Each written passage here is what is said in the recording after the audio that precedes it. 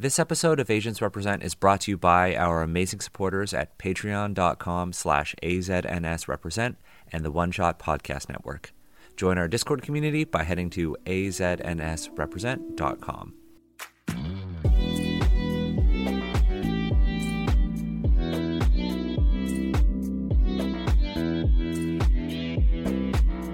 I ate so much Malaysian food when I was in New York. Ooh. Ooh. When I do finally get out to New York, if some of you guys are here with me, take me to all of the good food places. Oh, God. I will suspend my diet for this occasion. Daniel and Emma saw it. I found a Taiwanese boba tea shop. They make the bobas fresh, and then they cook it on a cauldron of hot brown sugar. Boba. And they have non-lacted options, by the way, too. So they have regular milk, oat milk, and also lacted as your dairy choice.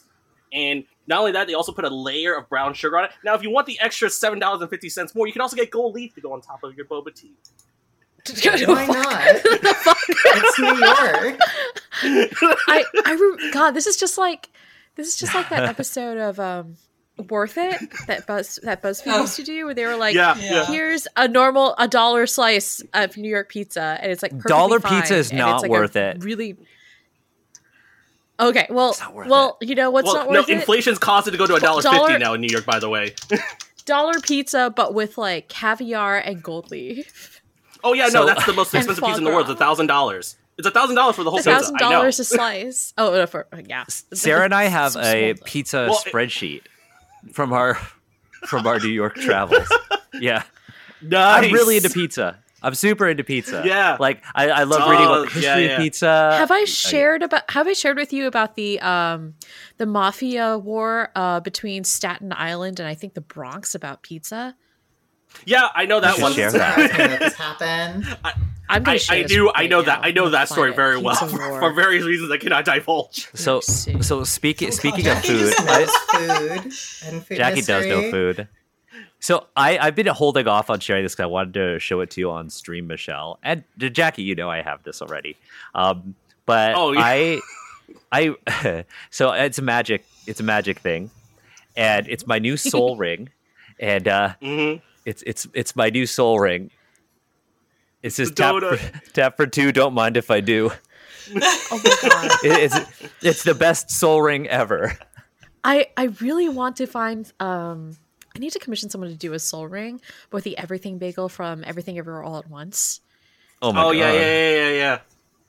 So that is a good one. I made a proxy deck for Gishath, because I found all these really cool proxies, like this Lightning Greaves that looks like a D&D artifact. It's really cool, and I'm just like super hyped about it. I was actually gonna make proxies using your art, Michelle, because I seen someone who done the altars for that. Yeah, altars. Yeah, he's great. Yeah, I was thinking of using those for proxies one day because I was like, I would love to make a cute and adorable deck one day with these cards. I know a lot of people have been like doing cute altar stuff, and I'm just like, I just want to make these because they make me happy. They had that whole chibi secret layer, which I'm sure did well. I did get that one. Yes, I did. I bought two. I bought two secret layers. I got the Pride one, of course, because I got the Pride one too. Yeah. And I got that one where they reprinted. I got the one that they reprinted Mystic Remora in because I was like, Mystic Remora. Value. Yeah, I bought that one because value, yeah, huge value. It was like $40. Yes, I know. So I'm super hyped about that. Why can't I find it? I can't find the somehow video. I forgot. I somehow forgot, and when I came home, I found the package. I somehow forgot I had pre-ordered a copy of Betrayal at House on the Hill 3rd edition.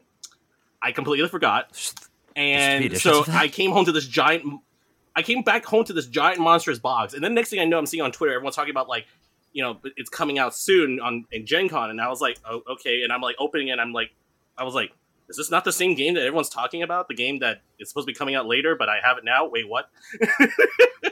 And then I remembered, right, I did a pre-order. Some things get released early if you pre-order. Speaking of Gen Con, just like, I don't want to be there. I have so many feelings about like many. all of my friends going, and it's so. There's one thing I've also so the other thing I have had to consider as well as being a pregnant person is, there are states I don't feel comfortable going to because if something happens, I would not be able to receive medical care, which sucks.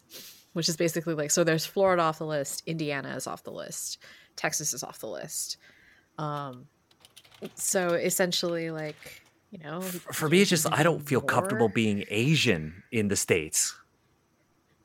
It's not so bad depending on where you go. Depends where you go. Yeah, it really depends where you go. We've been getting the news that I get, but yeah, it's not great. It's definitely. I will say that Boston is extremely safe. I've never been to Boston. It's very white, and the food is extremely disappointing. But yes, that is also true.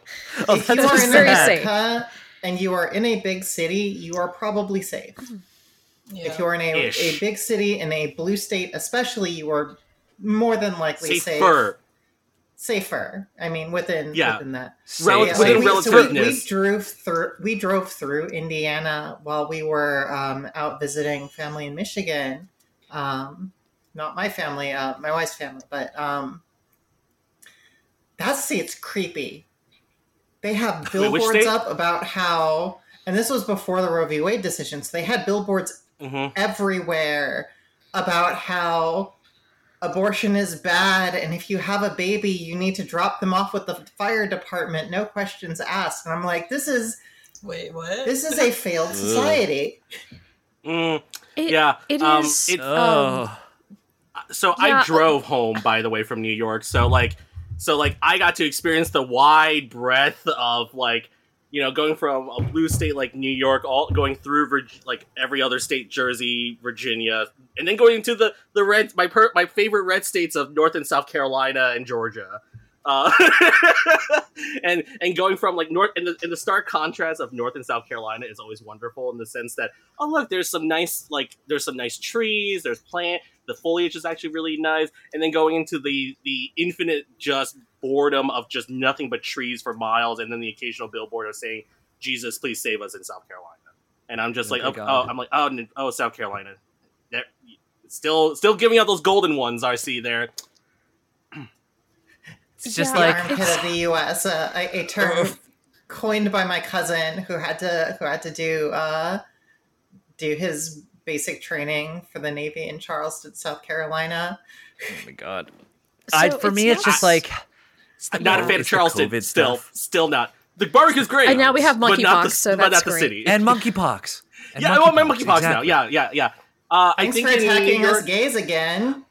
I saw a video, and it was like, and audience, we won't be talking about America for that long. And it's like Patreon exclusive extended audio. I saw this video. I saw this video, and it was shot by a doctor on the New York subway, and they were basically taking a video of this person who clearly had monkeypox all over his legs.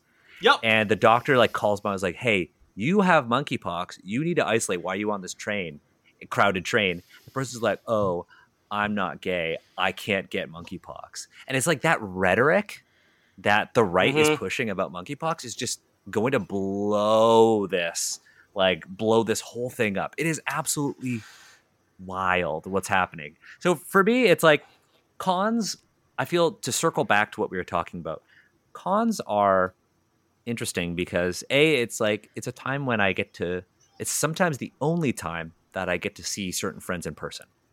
And I miss it for that. I did get to go to like Breakout Con. And you know, that was nice. It was small.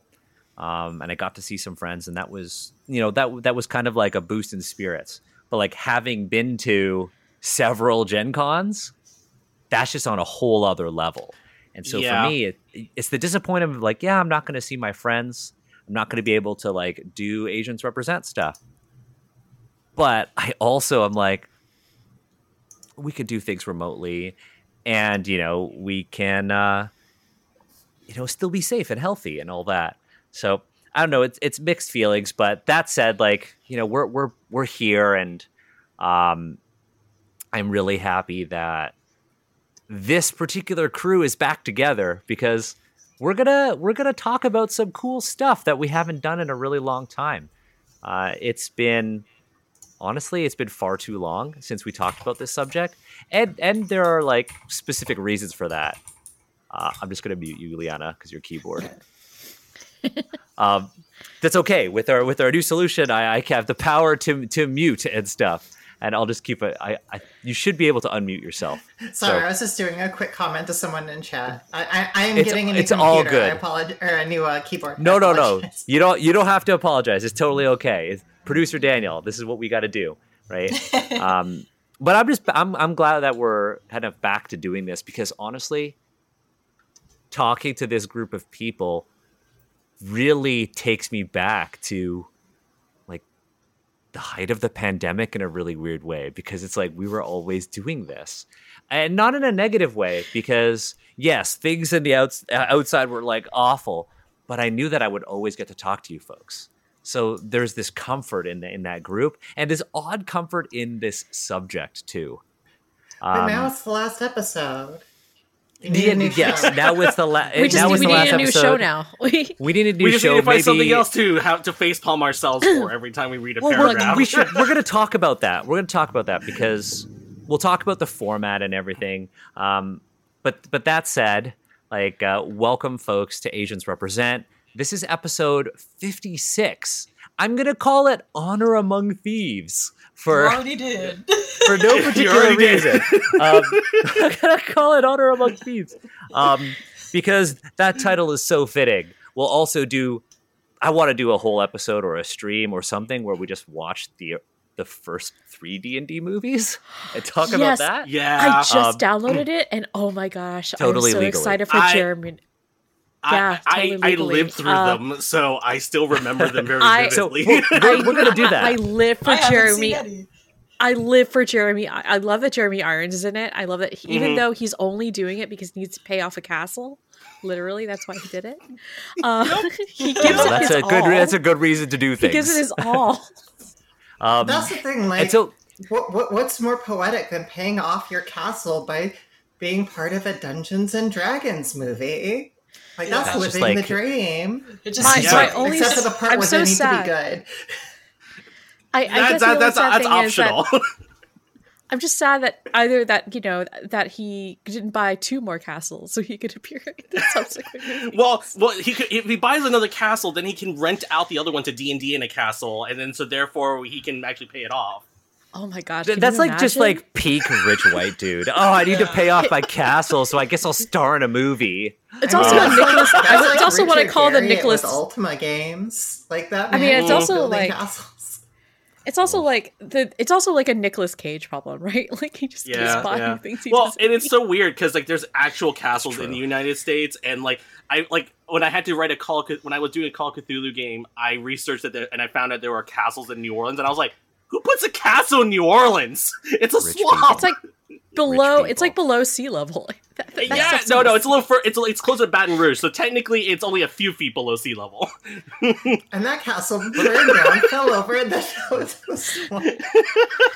I mean, that in and of itself is a really cool prompt for like the castle that just like won't stand up, and there's a curse or something. Hey, there's a story for you right there. But that's it. We're not actually going to be talking about Nicolas Cage. We're not going to do a Nicolas Cage podcast. I mean, this time.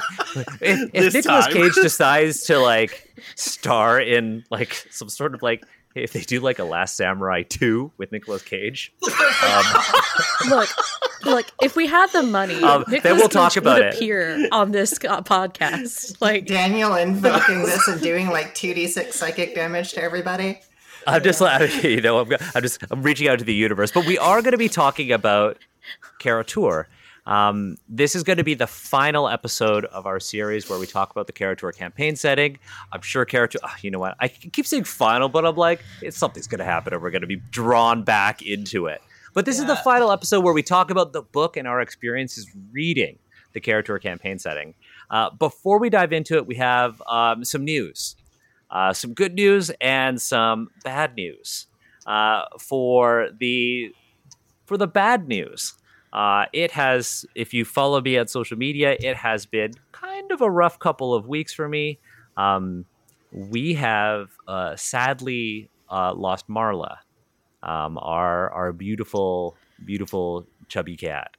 Marla had been she had been unwell for a couple of weeks, and we kind of made the really difficult decision of saying goodbye to Marla. She had many, many, many good days with us. Her last couple of days with us were really sweet. She watched her favorite movies. I kid you not, John Wick, the John Wick series, Marla absolutely loves. She was super uncomfortable for the past few weeks. She was scared. She wasn't going to litter box. It was awful for her. But when we played John Wick, she just sat in front of the TV and just watched it and then fell asleep watching John Wick. Baby. It's her favorite movie series. So we watched the John Wick 1, we watched John Wick 2. We didn't get to 3, but my parents came over. My dad actually got to hold Marla for the first time ever on her second last day with us. So it was super sweet. Lots of memories, lots of crying.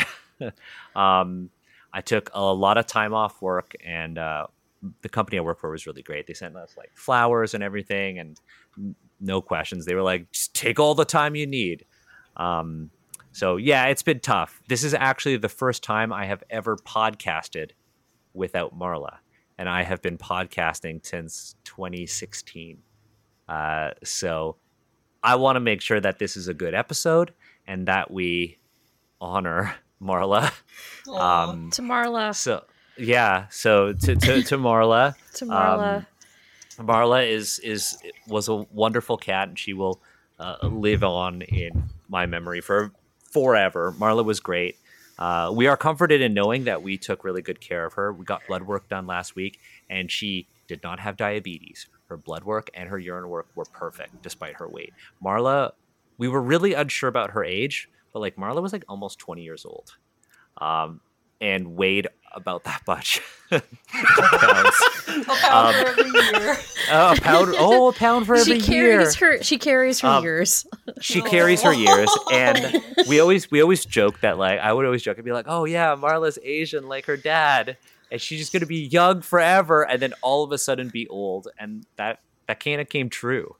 But we did some looking back at things, and the old white lady that fostered Marla, that I adopted her from, kept a blog, a blogspot blog.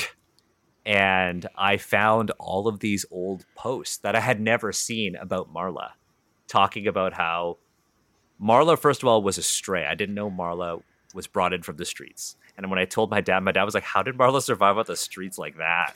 And I was like, I don't know. She's tough, I guess. But Marla came in from the streets and was apparently one of the hardest cats to foster for this person. And after 2 months, I got her, and it was just a complete turnaround. So I am very comforted in knowing that Marla lived a really good life. So yeah, it's gonna be tough that Marla won't be here for any more Asians Represent, or just be here in my life. But I am comforted in being in this call with you four, because I was going to say we could talk about something cool. We're talking about Kara-Tur. That's what you think. We're talking about Kara-Tur. Are you sure the Kara-Tur wasn't the bad news? So you decided to do. You decided to do I don't know why. Kara-Tur. So I mean, yeah, that's kind of the grade we did for ourselves. So.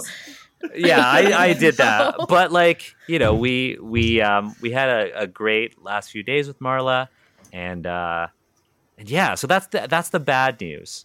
The good news is that while we've had time off for me to kind of, take care of Marla and do all of that stuff, I've been able to do some like really neat work, sort of like connecting with my family and making sort of short form content.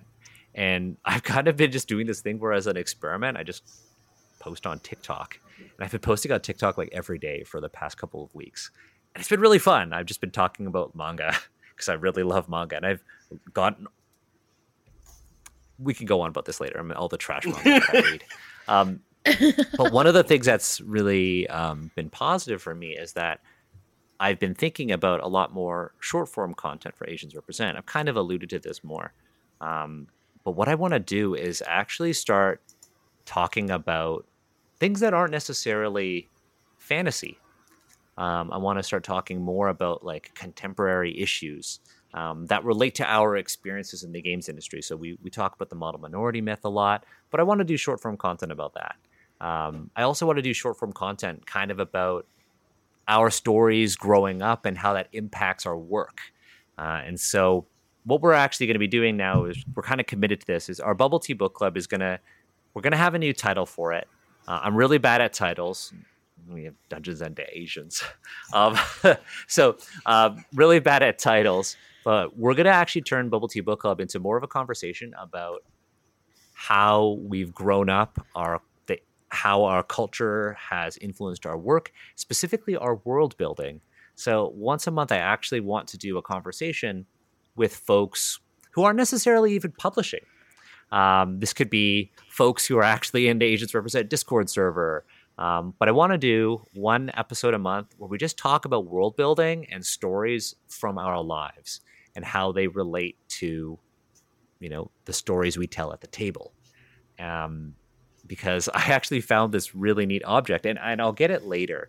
But my partner came up to me and was like, "Hey, Daniel, when we were cleaning up my grandparents' house, do you want this?" And I was like, "What is it?" And it was like one of those metal hand warmers. I don't know if you folks have ever seen those. Mm-hmm. And I was like, "Why would I want that?" And my dad's like, "Oh, that's mine. I brought that with me from China when I was 11. And I was like, "What?" And it turns out that this hand warmer that I have, I wish I could call Sarah to get her to grab it.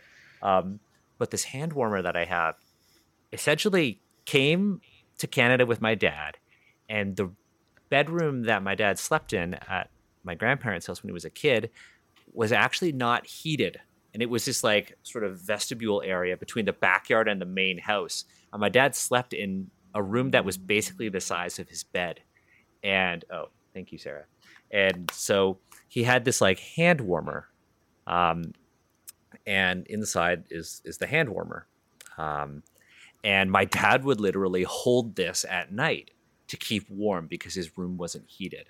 And then my dad said, "That's why I don't feel cold." In the most like Asian way possible. And so I want to talk about, so on the positive side, I want to talk about these stories. I want to talk about stories of like our parents and, how they influence the stories that we tell. And I want to use Bubble Tea Book Club for that. Because as we'll talk about during this episode, it's actually really difficult and sometimes kind of tedious to produce content where you're just reading things. And so that's what I kind of want to do. And that's kind of the revelation that I had with, dealing with sort of the Marla stuff and cleaning up my grandparents' house. So yeah, that's kind of it for Asians Represent updates.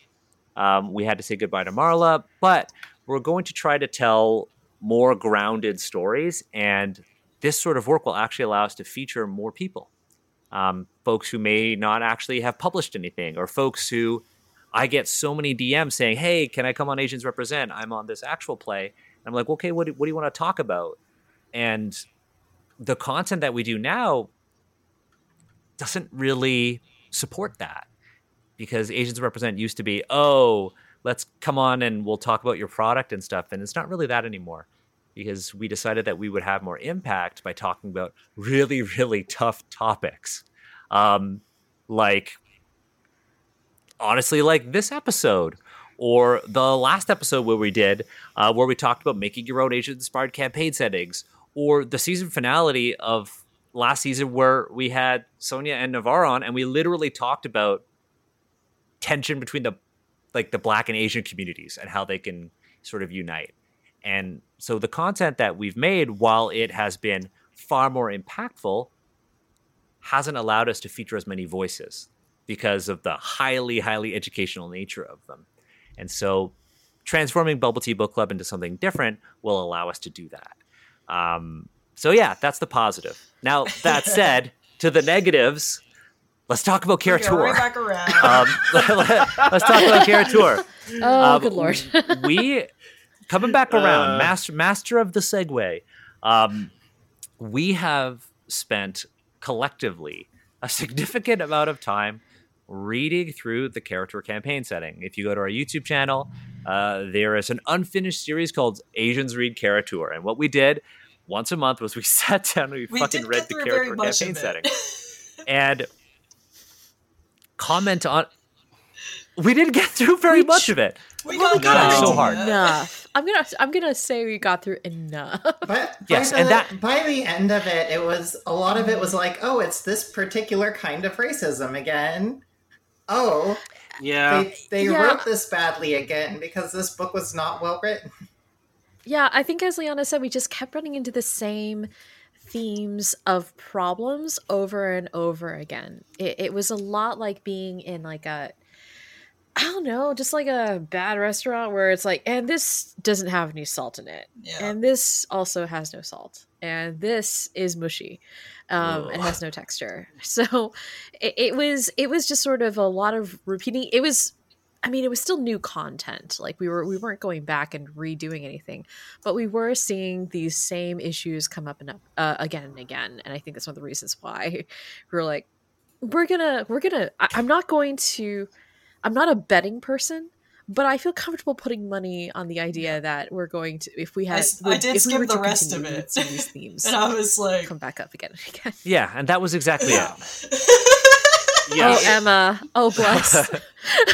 Bless. Yeah. And so there was just so much repetition with Kara-Tur, not in the content itself, but in our reactions to the content.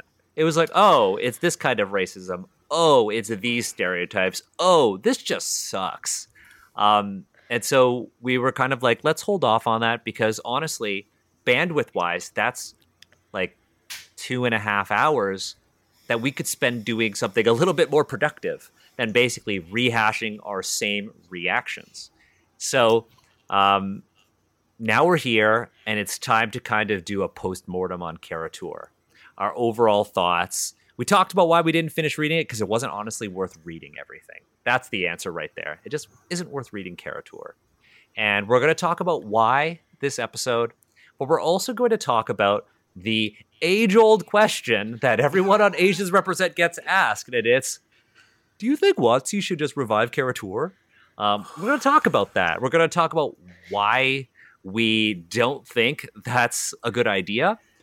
We're going to talk about why some people might like that. And then we're going to talk about the challenges of actually trying to execute on that vision and that idea. Because some folks will often say, oh, you know what? You could just revise Kara-Tur. You'll make it better. We'll just get an all-Asian team. And then they'll bring back Kara-Tur, and Kara-Tur will be perfect. And the answer in my mind is like, that's a lot of work. And not the best kind of work. So we're going to talk about that. But I'd love to start with just our overall thoughts on Kara-Tur from reading it. I'm going to start, we're going to go in terms of the Twitch overlay. We're going to start with you, Liana. I want to ask you, what were your overall thoughts on Kara-Tur? My only positive thing from Kara-Tur is that stream we did, the comedy stream about Kara-Tur. Oh, yeah, Michelle G. with Dwarven Porch. Yeah, that was great. That was a positive. But I want to know, Liana, your thoughts on Kara-Tur. Like, if you were to basically put out a tweet, you had 240 characters to say why you liked or didn't like Kara-Tur, what would they be? And I know I'm putting you on the spot here. Kara-Tur executes disgusting stereotypes in the most banal and uninteresting way I could possibly imagine. Damn. I will retweet that every day for the rest of my life. Just drop Damn, just like boom. I was like 240 characters, and you're like, I'll do it at less than 100. So, and then what GIF would you add? So this is something I'm supposed to be able to do. So we've got basically the main point there is uninteresting stereotypes. Is a mishmash of stereotypes. Would you say that's a correct reduction of your reduction? Absolutely. Okay. Now, Jackie, we've got that. What about you? 240 characters. See if you could beat Liana's 3 words. Man, just going like that out of the gate, man. That's gonna be a strong one.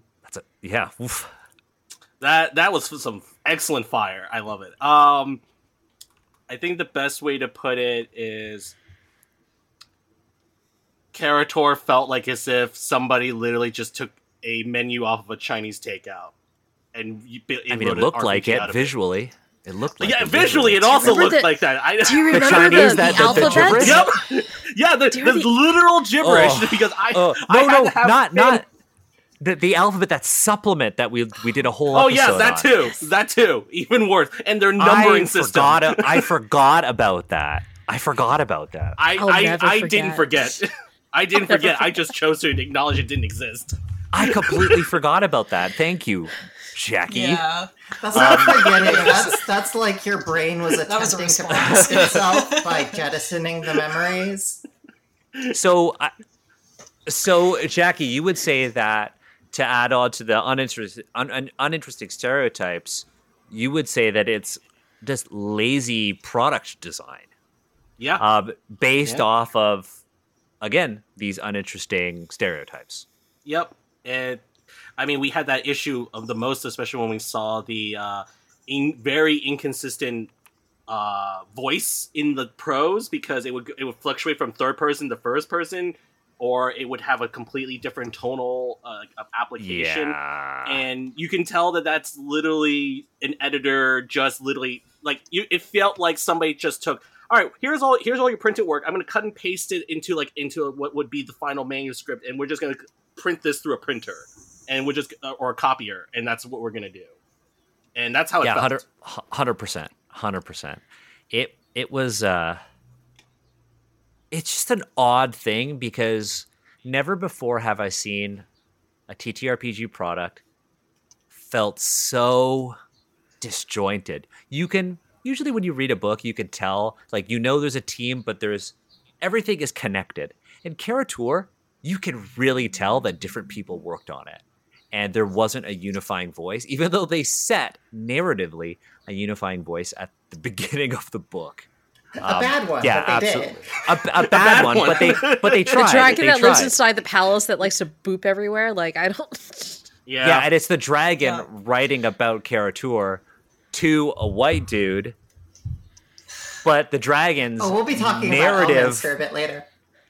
Yeah, we'll talk about that. But it's meta on so many different levels, because it's a white dude pretending to be an Asian Asian creature, Asian character. So it's a white person pretending to be an Asian character, writing about a fake Asian culture, written by white people for a fake white character. I feel like this is just a racism tiramisu. There we go. That's a good one. There we go. It's a 7-layer. It's a 7-layer dip of the caucasity. I like that one. That's also it really was. good. That's what it was. That's exactly, because the tone was so weird. So then, how about you, Emma? Because I wanted to see the Japan parts, which I actually haven't looked at, Emma. because I read the Northern Wastelands and went, oh, good lord.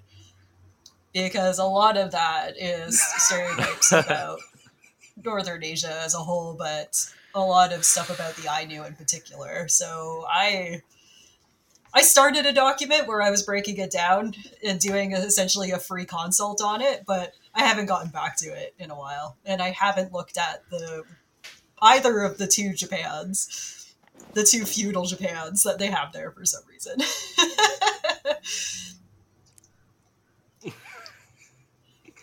Yeah, two feudal Japans, and then one of them has like a difference. Who knows? Two. I don't even know. But is one diet and one regular? I hate that so much. They couldn't even draw from like different period inspirations and have them coexist and do interesting things with it, because that would have taken effort and good writing. I would say. Yeah, we'll get into that though. We'll get into that. We'll get into that. That's something we determined fairly early on, where it's just like, I don't even know if I'm mad right now because this is just ridiculous. Like, I'm laughing at it, and in a way. Yeah, the temple. Yeah, it's snake laughably table. The snake thing, or like the concentric we kind rings. Of made it sillier because what are you gonna do with something like this? But like I would say it wasn't. What are you gonna do? Fantasy, because of those silly things that indicated real world stereotypes and racism, and it just became absurd. Like, you can't concentrate on this world that's supposed to be another place when you're reading stuff like there's a beer producing town called Tsingtao, you know? What is that? Oh, you went to a restaurant once and had a Tsingtao? Okay, cool. Now there's a town named after it. You know? Oh, I remember I forgot that there was even that. The horse I didn't. There was I remember that very well. So much. the horse wrestling. That one I remember that one. We never did the jersey. We never did the jersey. What? Yeah, the roll for snakes was always a great one. But here's the thing: roll for snakes doesn't sound Asian, because you'd be like, oh yeah, you can put a temple with snakes. You just roll for snakes. You could stick that literally anywhere. Honestly, you know where that would actually be compelling and scary? Ireland. I was gonna say Australia. There's some problems with the Ireland one. I was going to say Indiana Jones. Why's it gotta be snakes? Yeah. Why's it gotta be snakes? Why's it gotta be snakes? Yeah, it's just silly and not compelling, because it's just like you're taken out of the fantasy, more or less, and like by the real world the stereotypes. way that That's it's what you're saying, right, Emma? And all of that, it's like, oh, okay, here we are. Yeah. I see what you did there. Yeah. Okay, so then, what about you, Michelle? I don't know if there's anything to add on to this. Come on, Michelle, roll for snakes. Was there anything else that you were like? This is my tweet about Kara-Tur. You said that the racism tiramisu. And let me roll for snake real quick. Hold for snake. Hold for snake, please. Are we holding priority as well? Are we holding priority as well? Hold priority. Okay, that's 6 snake tokens. Sell his death touch. Okay. Oh my god. So it was.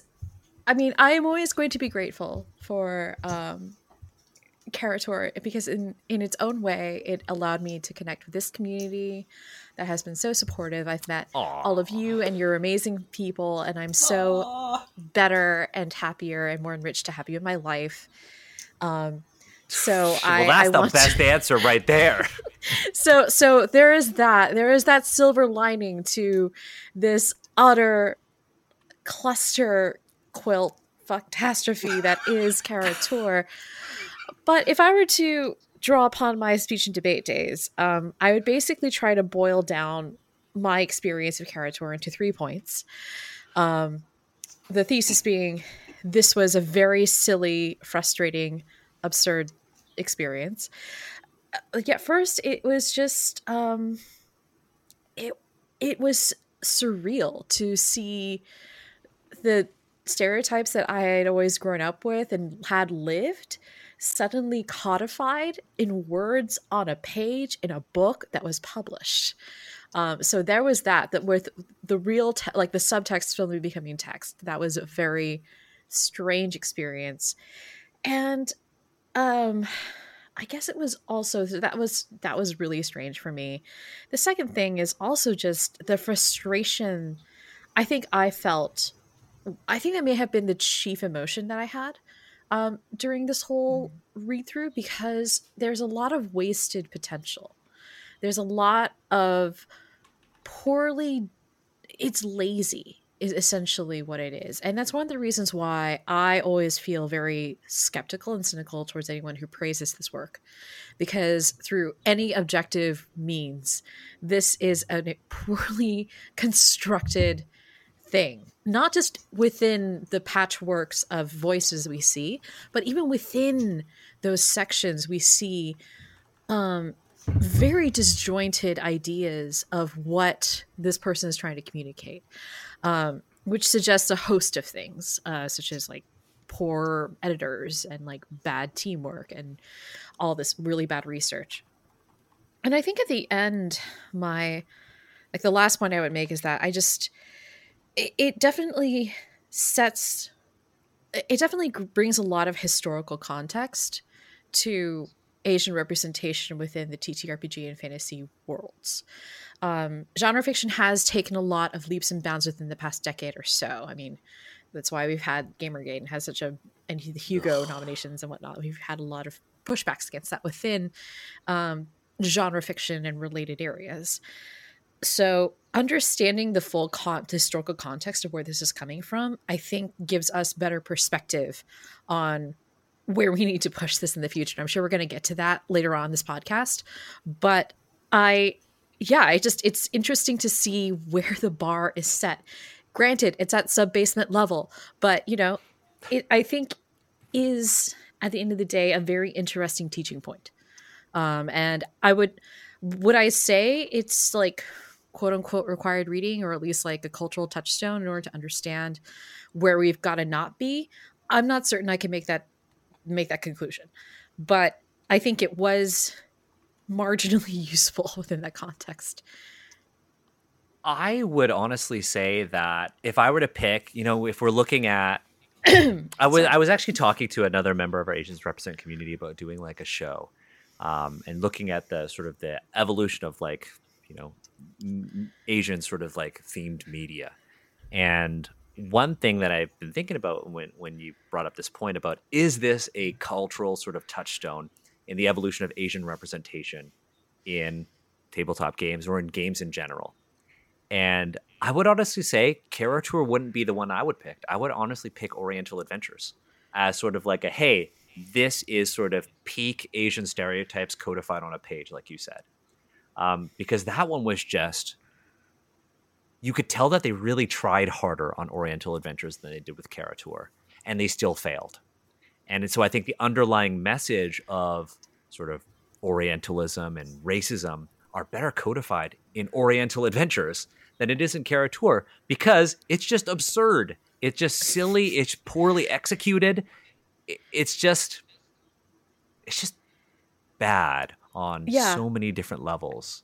I mean, we got to play in a village called Wakan, where I made you all roll to see whether or not you could see if you could see Wa. It's literally like roll perception. It's literally like it's in Ontario. It's just like going to Windsor and rolling to see if you see Detroit. It's like, what is this? Why? Right? But yeah, it's like, it's just bad because it's lazy, it's uninteresting, it's poorly executed as a product, and it's just bad fantasy because of those stereotypes, like you mentioned. Now, that said, we get a lot of questions saying, well, you should bring back Kara-Tur. Do you think it should be brought back? And the answer for me is always no, for many reasons. And I'd actually like to talk about that. Now, one thing to sort of preface this with, because I know that there are going to be people who are going to bring this up. Ed Greenwood himself, the creator of the Forgotten Realms, was not a fan of Kara-Tur. In a tweet on March 22nd, and thank you, Jeremy, for sharing this with us, because I had never seen this.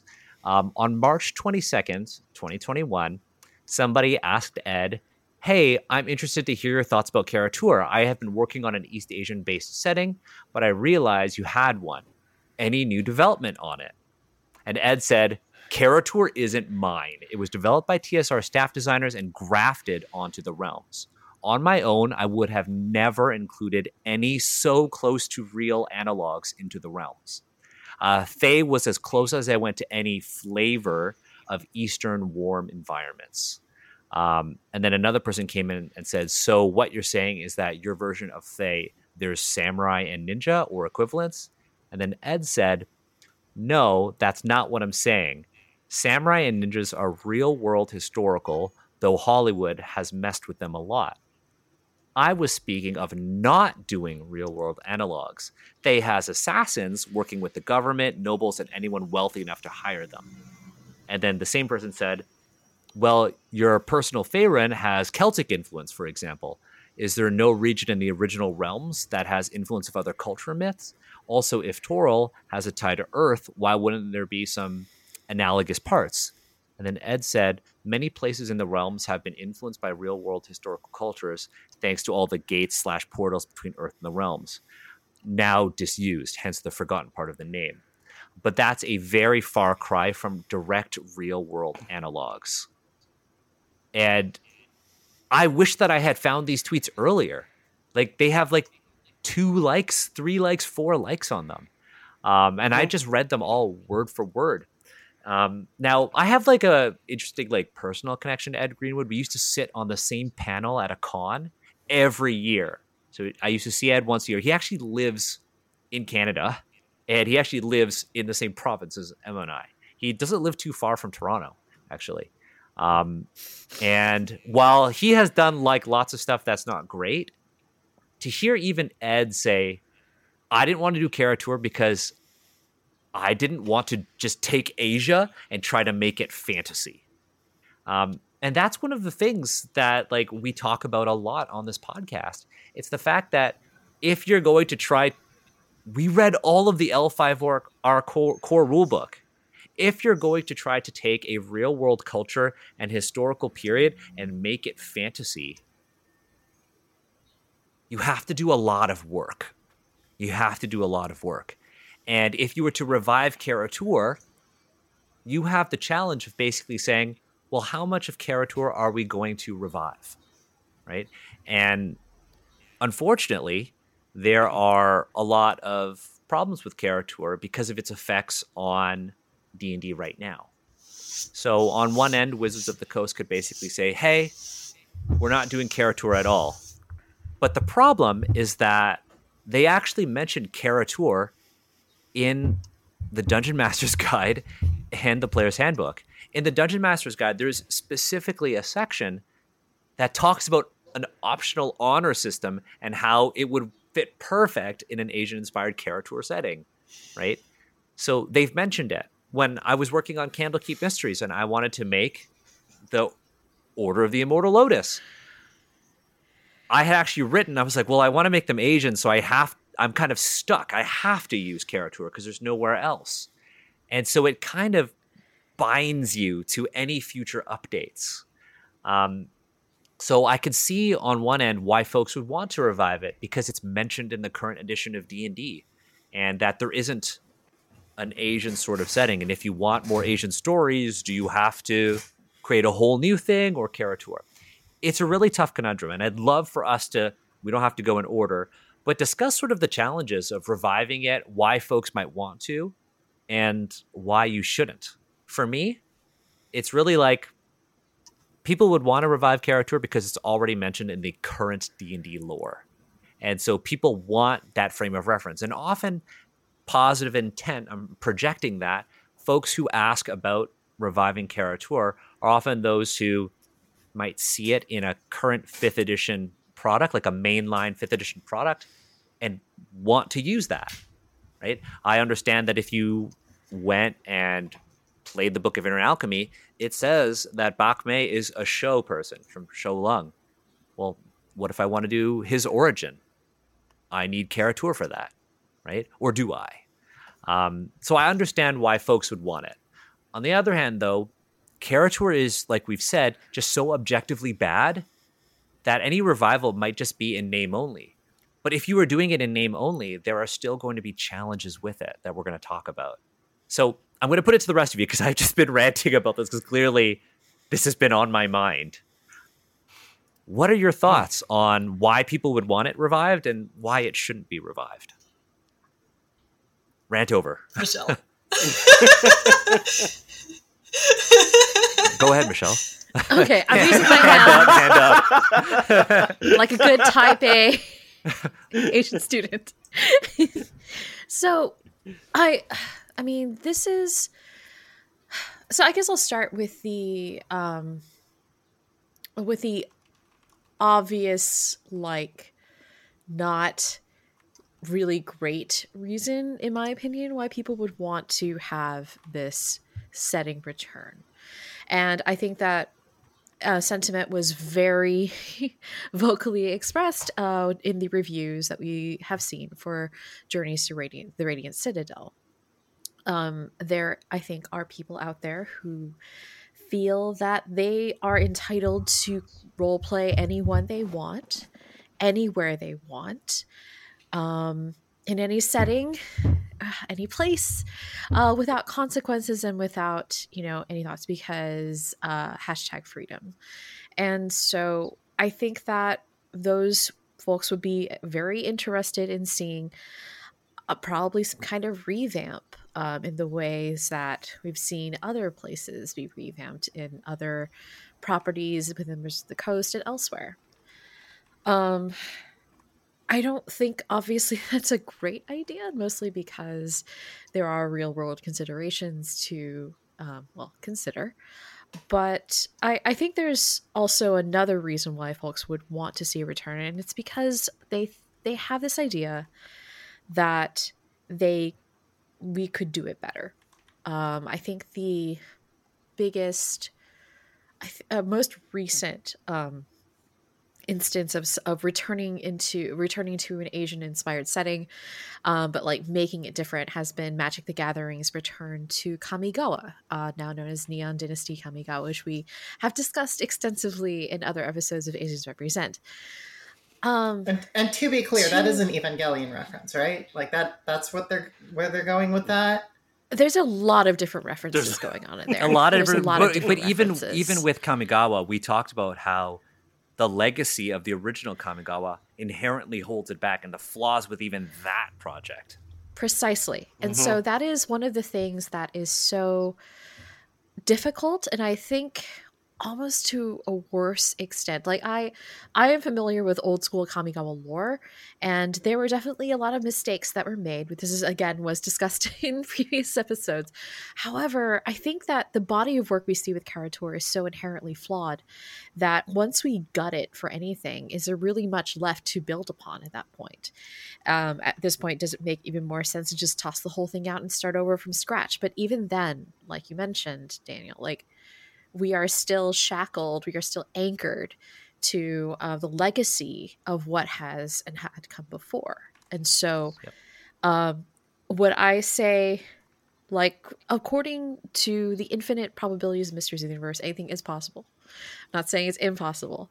However, I would recommend against it because it's just not worth it. It's not worth the time. It's not worth the effort. Why might as well just throw it out the window and start with something new if you want to go in that direction. Frankly, there are a lot of things that we could spend time on that might be more productive than creating an all Asian setting like that. And to the same extent, I mean, I again am also expressing my personal bias and nervousness here, but I just think that if you're going to be building a new house, you got to make sure the foundation's actually solid and you're not, trying to construct something on quicksand, I suppose. Yeah, I mean, one thing or that you're mentioning is or a swamp. It's like, yeah, you're getting that brand recognition from Kara-Tur, right? People know the name, even the legacy folks. Those who play 5th edition currently will recognize the name Kara-Tur if they're super into the lore. I'm honestly curious to see if it'll come up in the D&D movie next year. But yeah, it's that question you brought up again is like, if you're going to bring it back, is it only going to be in name only? Like, because you have this legacy that you have to deal with. If you bring it back, it has to be called Kara-Tur. The certain people in it will have to be called show people. You have to identify like what you're going to keep. And more often than not, what you're going to have to keep is ultimately going to be harmful. because some things that are recognizable also maybe happen to be the most harmful things. Like, if we're going to bring back Oriental Adventures, are we going to have to codify the honor system because folks are going to want that? If we're going to bring back Kara-Tur, are we going to have to keep samurai because people remember that? Are we going to have to keep the kung fu sort of stuff in there because people will recognize that? But that, again, will force, say, ideally, an all-Asian team to work with those things. That's the problem, right? What about the rest of you folks? Is it my turn? Is it time to get into the business case? We could go. You could go if your turn. Go. Michelle set the standard of like raise hand. Okay. I just find it useful. I'm sorry, everyone. Yeah, it is. No, I agree.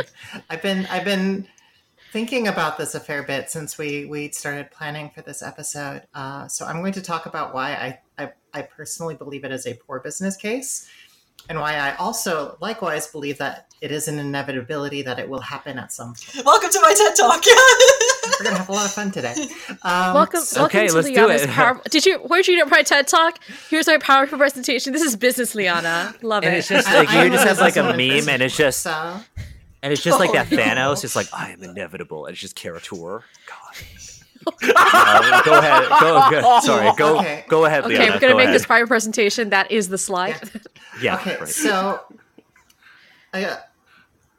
against it, the official sales numbers and sales figures for Kara-Tur have not been released. I did do some digging. I could not find it. However, there are a number of context clues that lead us to believe that Kara-Tur as a setting was very poorly received. And I believe the first being the quality of the book, or lack thereof, clearly shows a lack of confidence in the product.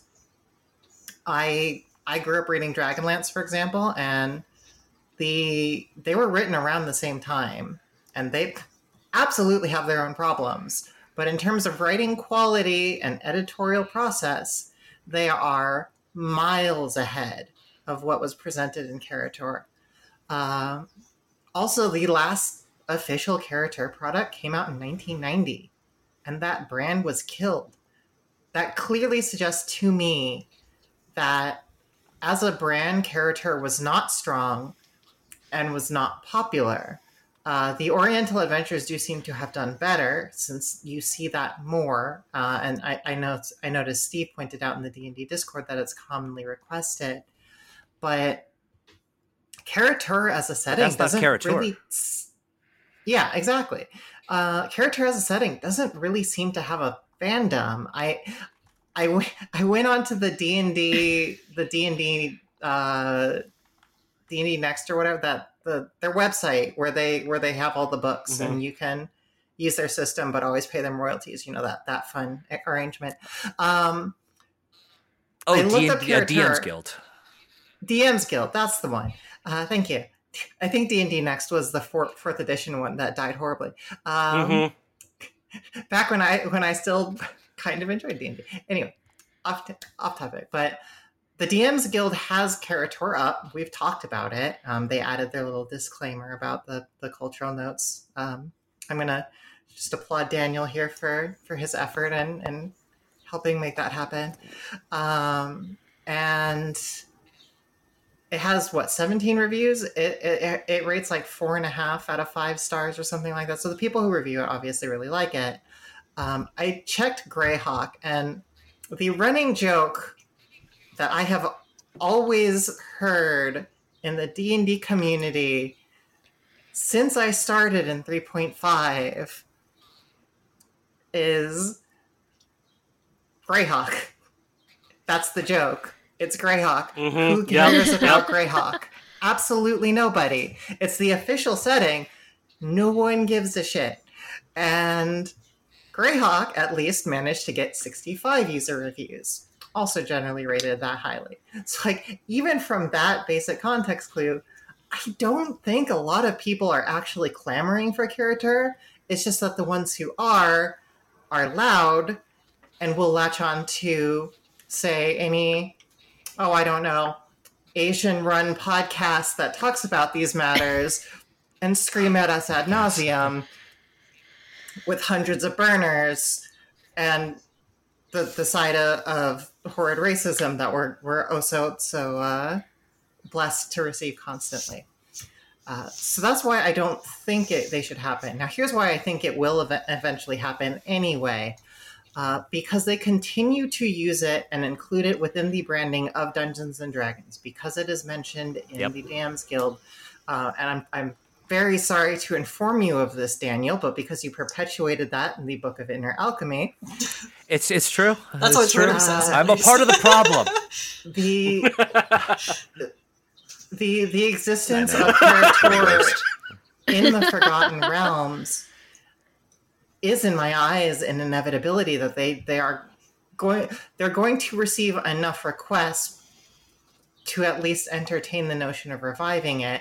I think we were talking kind of privately earlier. Oh, that's my cat. She might start crying, so I might have to let her out in a second. But we were talking earlier about how Rokugan was really, and Rokugan has problems. It has a lot of problems, but it was really the most successful iteration of D&D Asia, however you quantify that. It is also notable that L5R, the card game, has failed at least twice and has been sold to 2 different companies. And I played the card game. I live in Seattle. I played the card game while Wizards of the Coast, Seattle-based company, well, Renton, but, only a Seattleites actually care about that. But while Wizards of the Coast owned L5R, I was playing it. I had to drive an hour north to where I actually live now, actually, funny, to get into tournaments because no one in Seattle played the damn card game.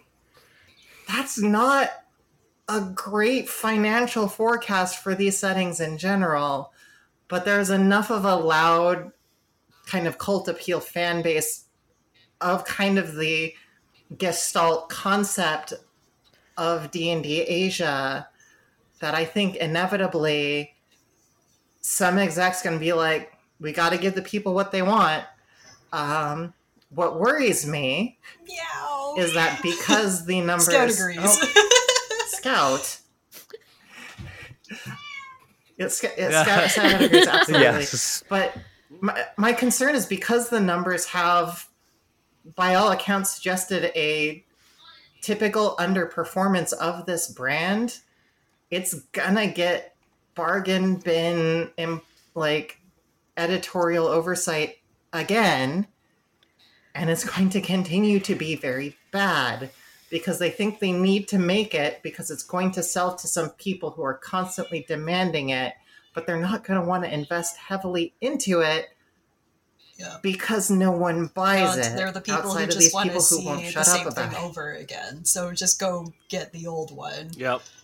And then there are people who are just interested to see what will be done with it. But that's not someone who's going to buy and play and enjoy it and promote it. That's absolutely. Just like intrigue.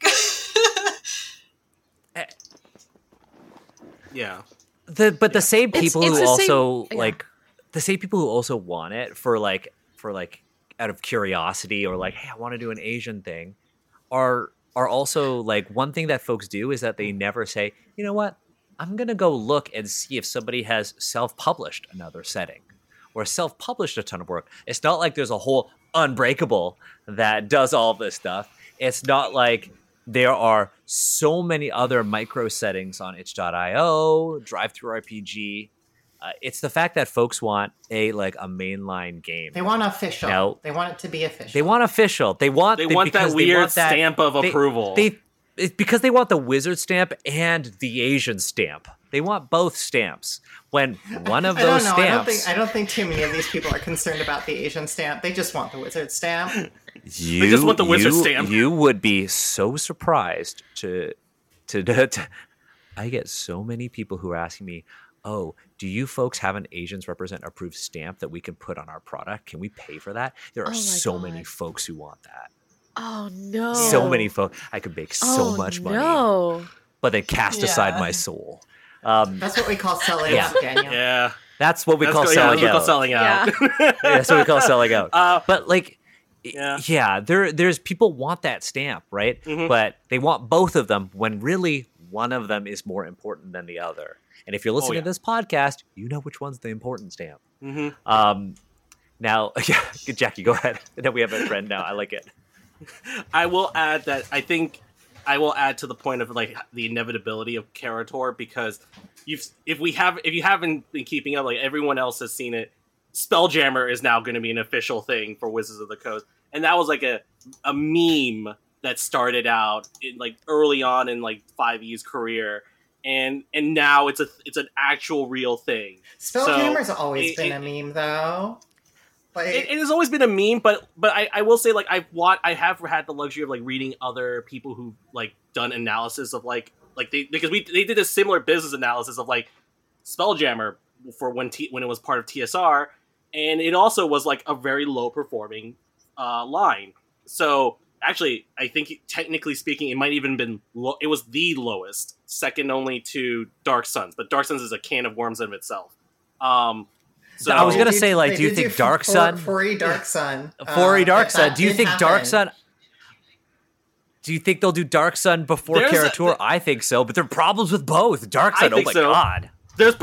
Dark Suns is, like, highly problematic on many fronts, and it's just, like, the fact that so many people adamantly are like, I want Dark Suns to come back. And you're like, oh, you want Dark Suns to come back. Oh, okay, that's a choice. That is a vibrant choice. My question is always, what part of Dark Sun do you like? What part do you enjoy? Exactly. And it's like, so it's the same issues of like, the thing is like, there's so much. So when you have people who are new to like the hobby who are coming in who are like, oh, I see this mentioned Kara-Tur, what is it? And it's like, then they look into it, it's like, oh, but how come there's nothing updated? And everyone else who's been around the longest time is like, it doesn't want an update. We don't want to give it one because it doesn't want. I mean, let it rest. Dark magics. But the problem, and like Liana has pointed this out by like jokingly calling me out. The problem is people will start writing for it. Yeah, absolutely. It's a totally valid point though. The thing about Kara-Tur that makes it difficult and its inevitability more likely is the fact that it exists. You could sail to Kara-Tur. That's a part of the problem. There is a samurai subclass from Xanathar's Guide and everything.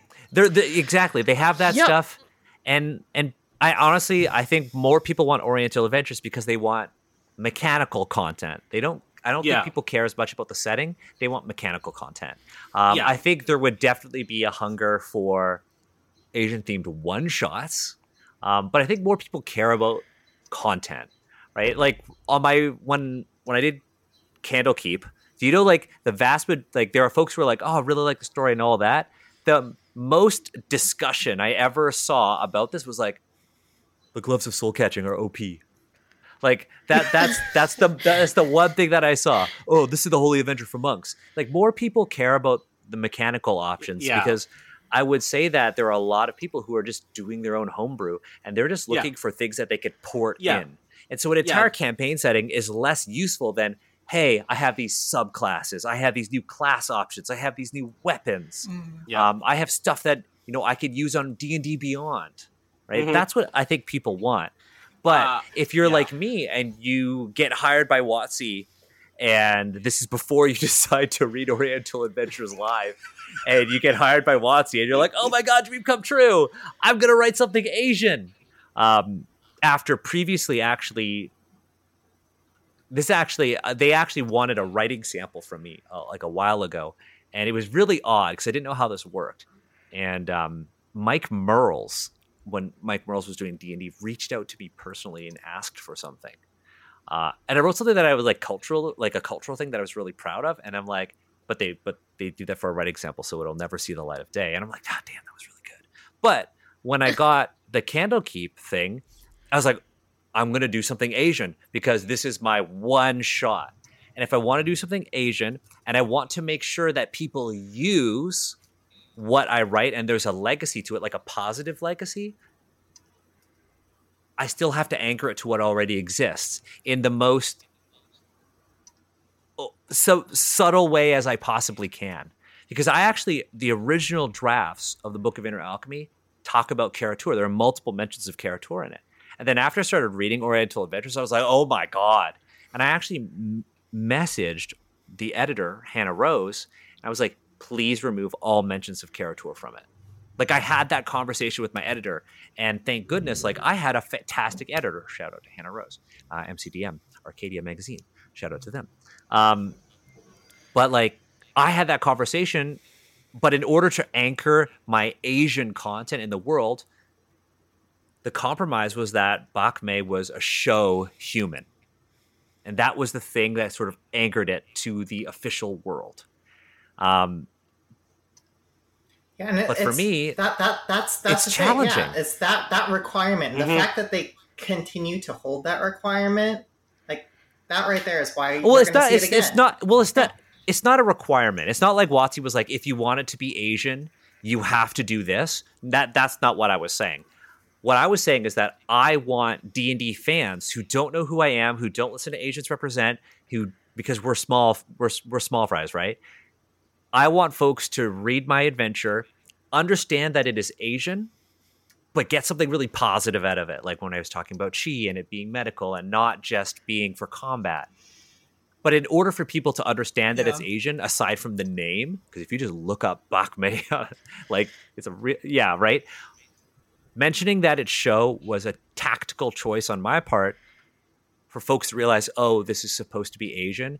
And it's not like, oh, this is in another dimension. It's not like you open the book and you get sent to Asia. It's like, no, there are Asian people right there on the Sword Coast. And that's what I wanted. And in order to say that there are Asian people in the Sword Coast, you can't say, hey, Bak Mei is an Asian human, right? I had to say show.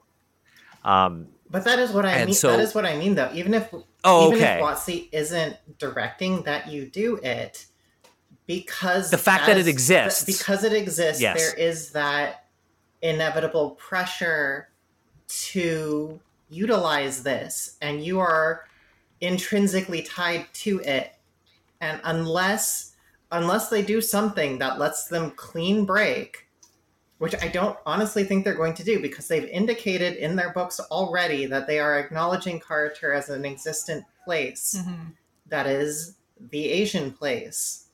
That is going to persist until it reaches a point in which they are going to feel obligated to ways for them to be like, we're going to incorporate more representation. Let's use something we already have, but hire new people.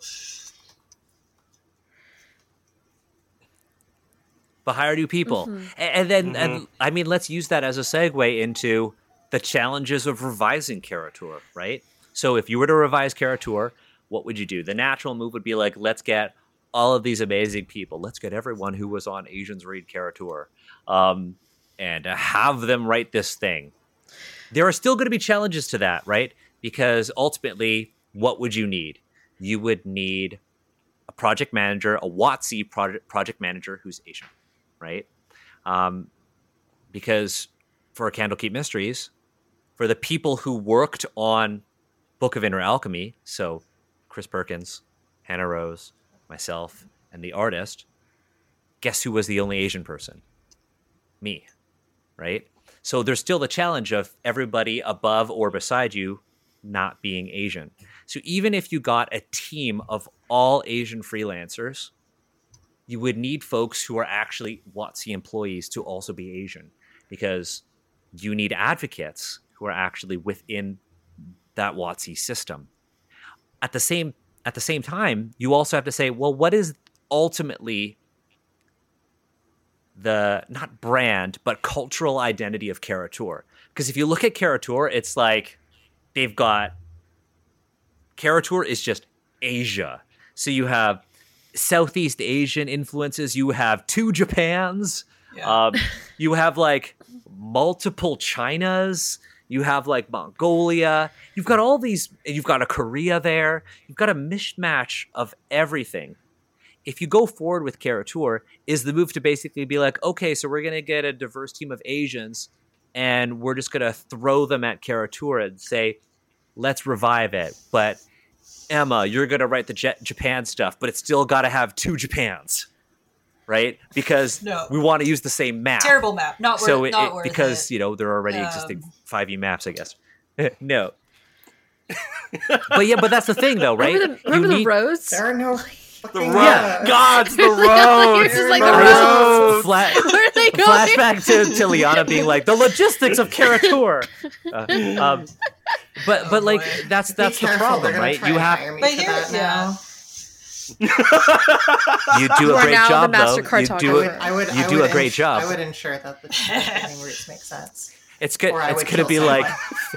It's gonna be. Step one. It's gonna the credits gonna be New maps. fantasy supply chain.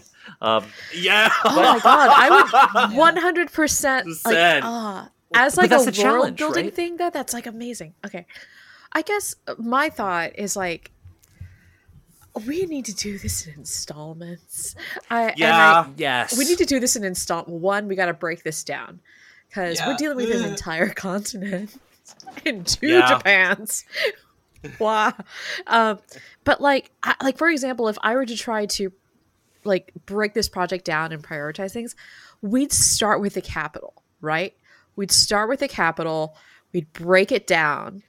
Because that's where like everything should happen. I think that's an easy place to easily insert like a couple of one-off adventures, and just sort of like, okay, we're in Kara-Tur, but we are specifically focusing on. It's almost like a Ravnica thing, right? Where we're like, this is District. What. Yeah. Like we're going to talk about the different districts. We're going to talk about like, the imperial family, if the imperial family is still around, and like what is their role? How have things changed? And I think trying to start with that small, just a nice bite, I think is one of the first ways to try to make this at all useful or successful, because one of the biggest problems with both Horizon Adventures and Kara-Tur is just like the world. It's just like, because Kara-Tur is Asia, and you're like, and I would even take a further step back and be like, we're not going to do the capital, because it's like, first, like I said, is this Chinese?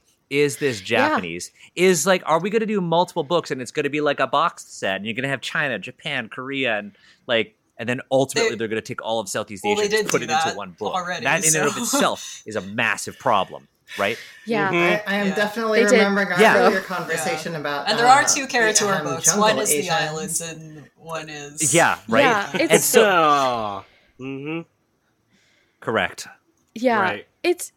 But it's like, if we... I guess I am just sort of if we were to do this... A place to start. We'd need to break it down.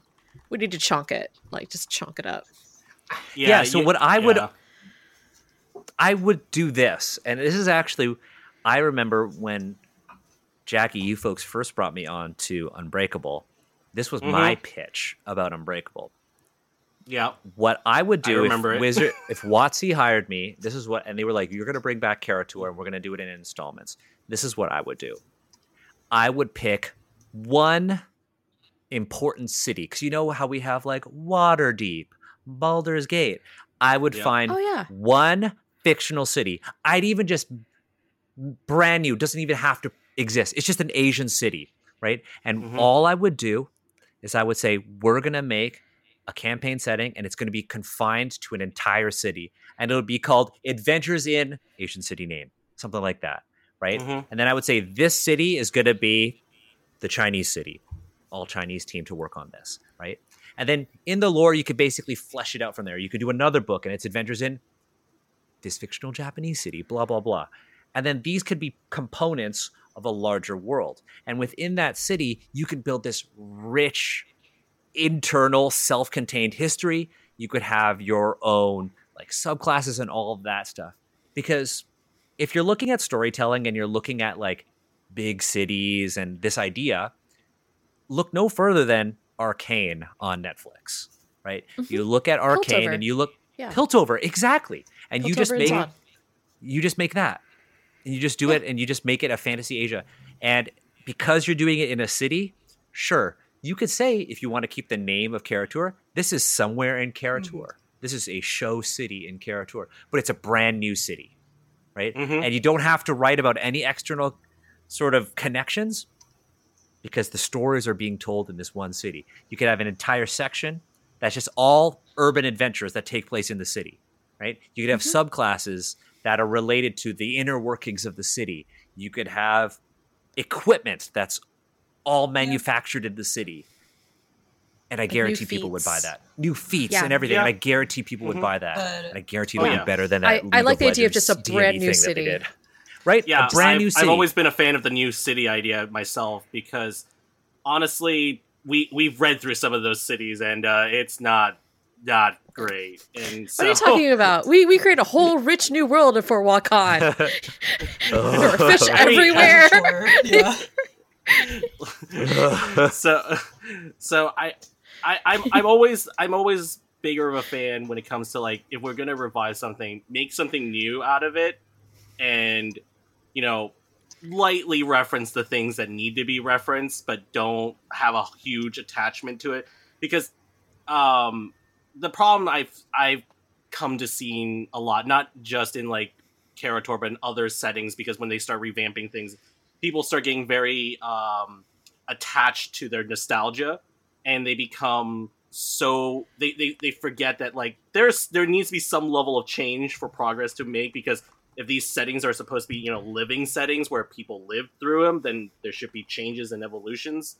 And so when things change and not in the way they like it, they get like, even Kamigawa had the experience that Ravnica experienced that multiple different times. So it's like, do a time jump. Do a time jump. Yeah, like a time jump. I do have an idea. Or already had that too, haven't they?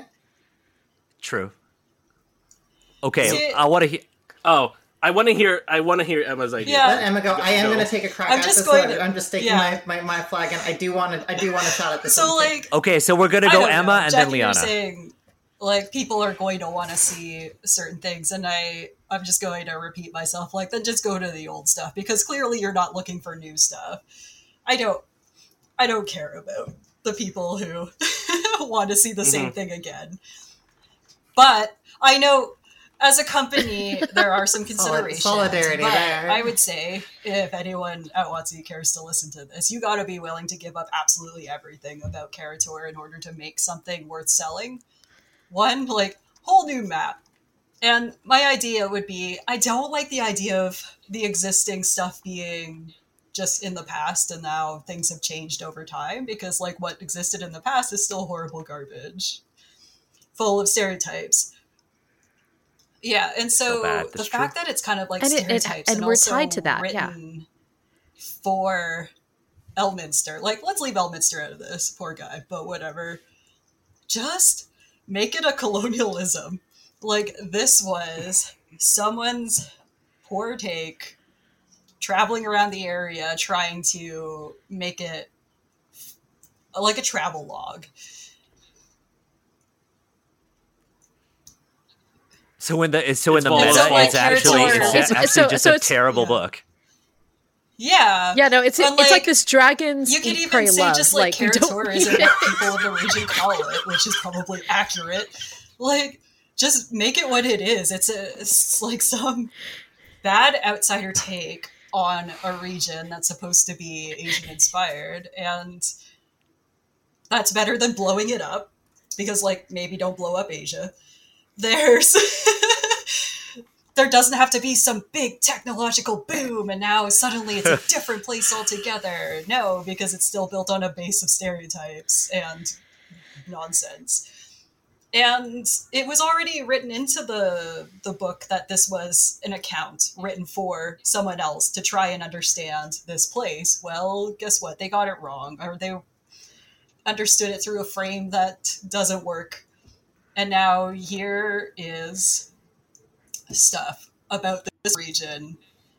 And, like, we could do that in the real city story. Installments. Or, I don't think it's a good idea to put out one big book that rewrites it all, because, one, no one's going to buy that. It's too much book, and it's probably more info than they'll ever want.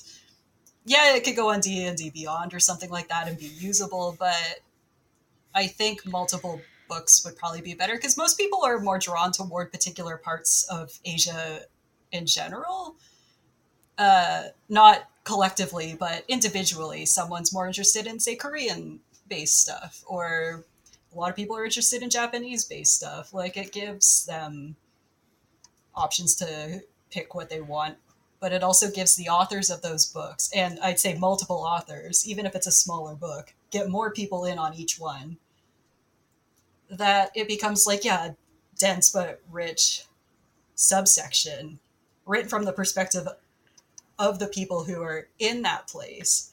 So it's no longer some random ass dragon flying around in his castle writing to Elminster about the people that he thinks he knows, even though he clearly, I'm saying there was a clear disdain for some of the people that were in Kara-Tur. It wasn't objective. There was inter-Asian racism going on there, that some were better than others. And that's not a good way to go. Don't do that. No, thank you. No, thank you. I just had a thought that the dragon in the castle is essentially the perspective of a white van lifer influencer. That's essentially what. God! Yeah, God. No, this is 100%. Yeah. This dragon is essentially the kind of would go to Burning Man. This dragon would poof his palace into Burning Man next to the Winklevoss. Would go to Burning Man, but would also complain the entire time. But a dragon in a castle. Oh, 100%. Absolutely, 100%. This food is too spicy. This congee doesn't match my palate. Oh, let's put fruit. Why are these dumplings so small? But yeah, I think. I just brought back that memory of that white woman who made congee palatable to Western taste with pineapple and berries. Let's not forget. Let's not forget about the really expensive mahjong tile. Oh, Liana, do you remember that one chef who was like, "This is how you eat pho properly. Oh wait! Oh my god! Don't put hoisin sauce and sriracha in it. That's not how you do it." It hurts.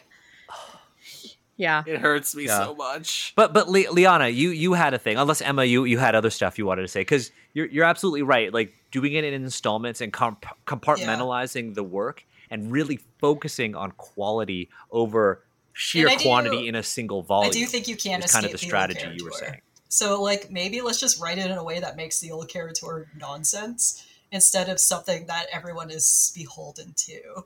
And so people can still go back to it. Yeah. And people can still go back to it already. So, like, it's not the real. I love the idea of like this is the real Kara-Tur. I love the idea of like having a character cameo or like someone writing about this dragon being like, this dragon just keeps popping up and like ordering the worst foods and is just a terrible person. Every book has some account just of sort this of dragon. Like vamp out of here. You basically every city. You just turn the content of the original character into satire, like in-world satire. And then it's certainly bad enough that it would come off. That would be my way to deal with it. So go. So, is it my turn? Do I get to give my pitch? Yes, I want to hear your pitch. Yes, go. Remember, I'm a businesswoman and a project manager. All right, so Emma's stance is where I was coming down to. Kara-Tur is the name given to the region by the people who inhabit the Sword Coast. That is not the actual name of the region. Yes. Here's where I would start. I would get this team of amazing Asian writers, and I would sit everyone down and say, we are going to make a Sword Coast for this new setting. So what we're going to do first is we're going to, as a collective group of diverse Asians, we are going to talk about cultural through lines in our storytelling and in our mythology, and come up with a way to apply this to the existent Faerun setting.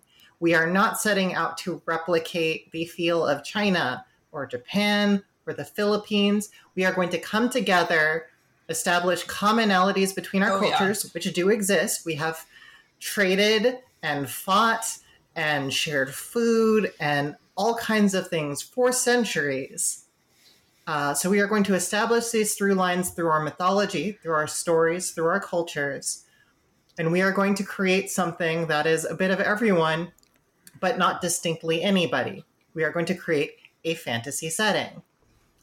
In this, we will create this region, this Sword Coast-esque region with which we can focus, And then as we build it, we are going to hire novelists to start making marquee characters, much like you would see in Elminster or Drizzt and we're going to start doing novelizations to get people interested in the setting, much as TSR and Wizards did in the old days with Dragonlance, with Forgotten Realms.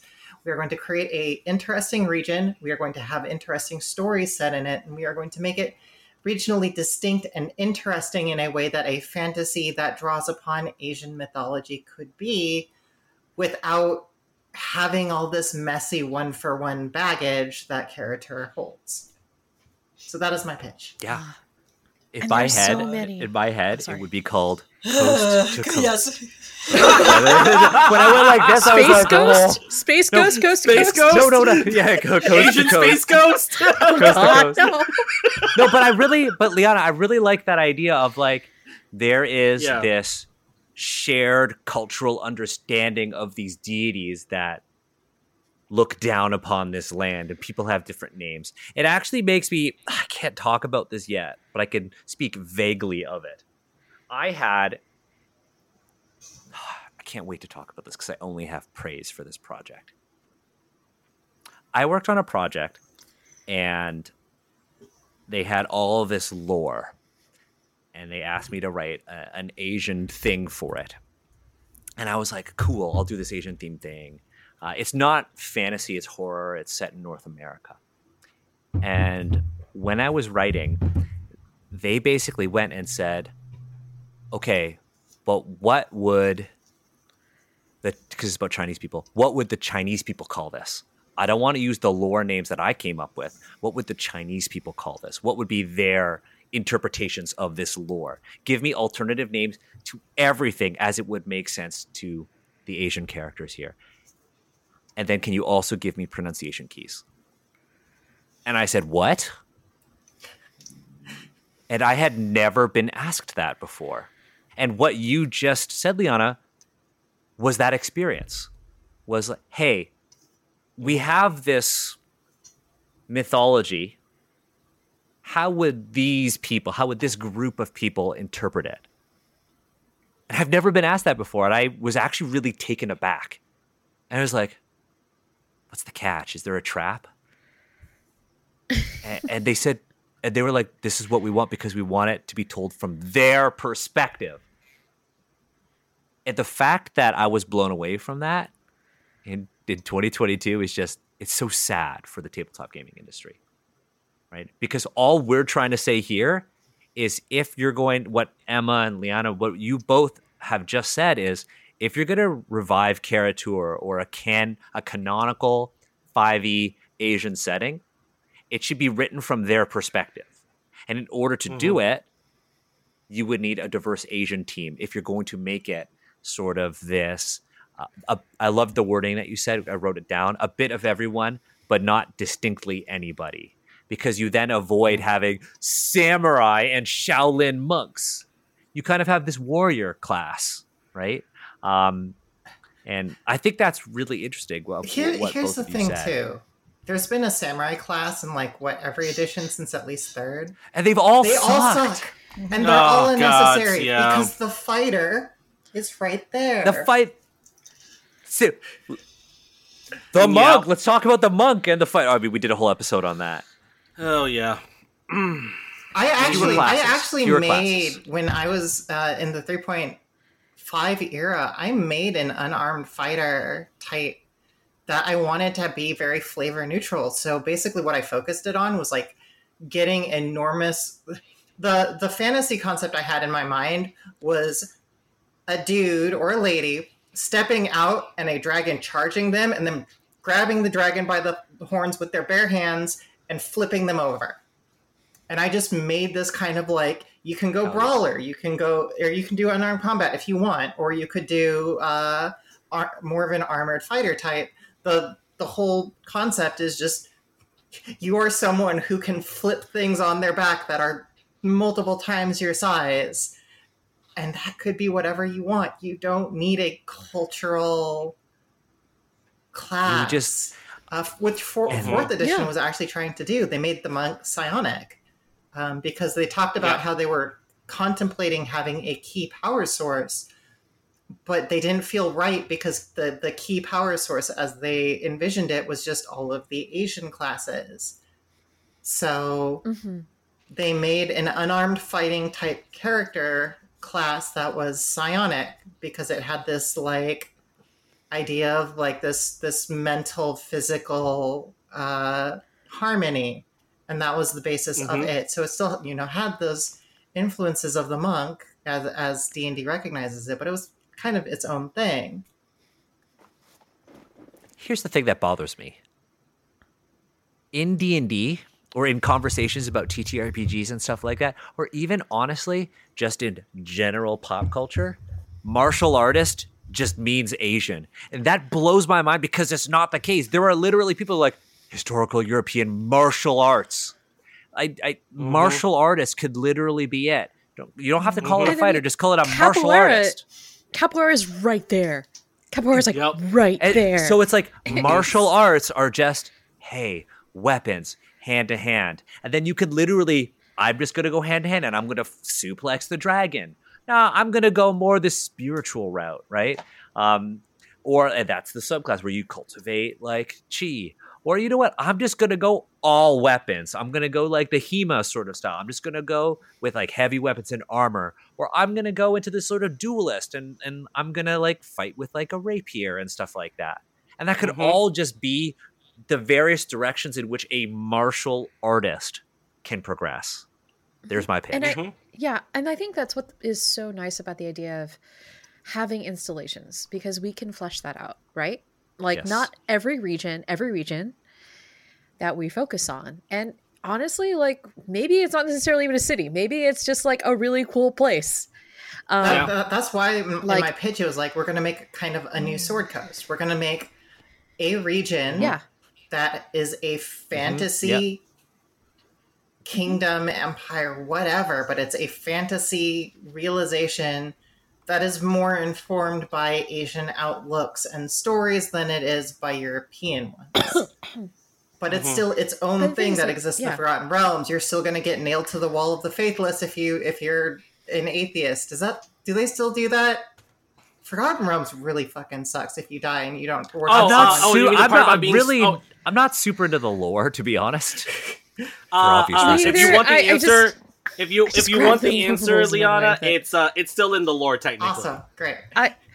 But the idea is like we can branch this out, right? Like if we create this, we can create regions where the development of these specific styles, these specific like modes of combat naturally evolve because of the place where these people live. I think that just makes a lot of sense. Like that's what I like about this. I like the idea of maybe combining the two and just sort of like having, okay, we have this overarching umbrella of like, we create this new kingdom, but we're going to create sort of these installments of like focusing on these areas.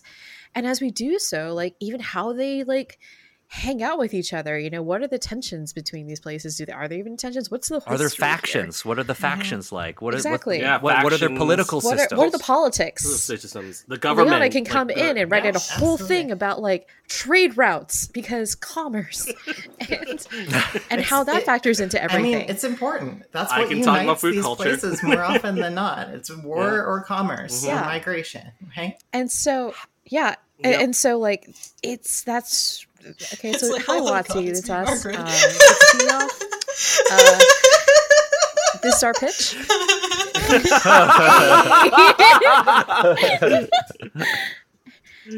and honestly, like I really, you know, I hope that one day, if we do get this opportunity, that's the direction we go into, because I feel like that's going to make sense. But again, like that touches back upon what Daniel, you were saying about the fact that we need to have people who have lived experience with this leading and you know, it's difficult to feel liberated and free enough to be able to push something forward when you're dealing in a sandbox that's actively constructed for someone else and by other people.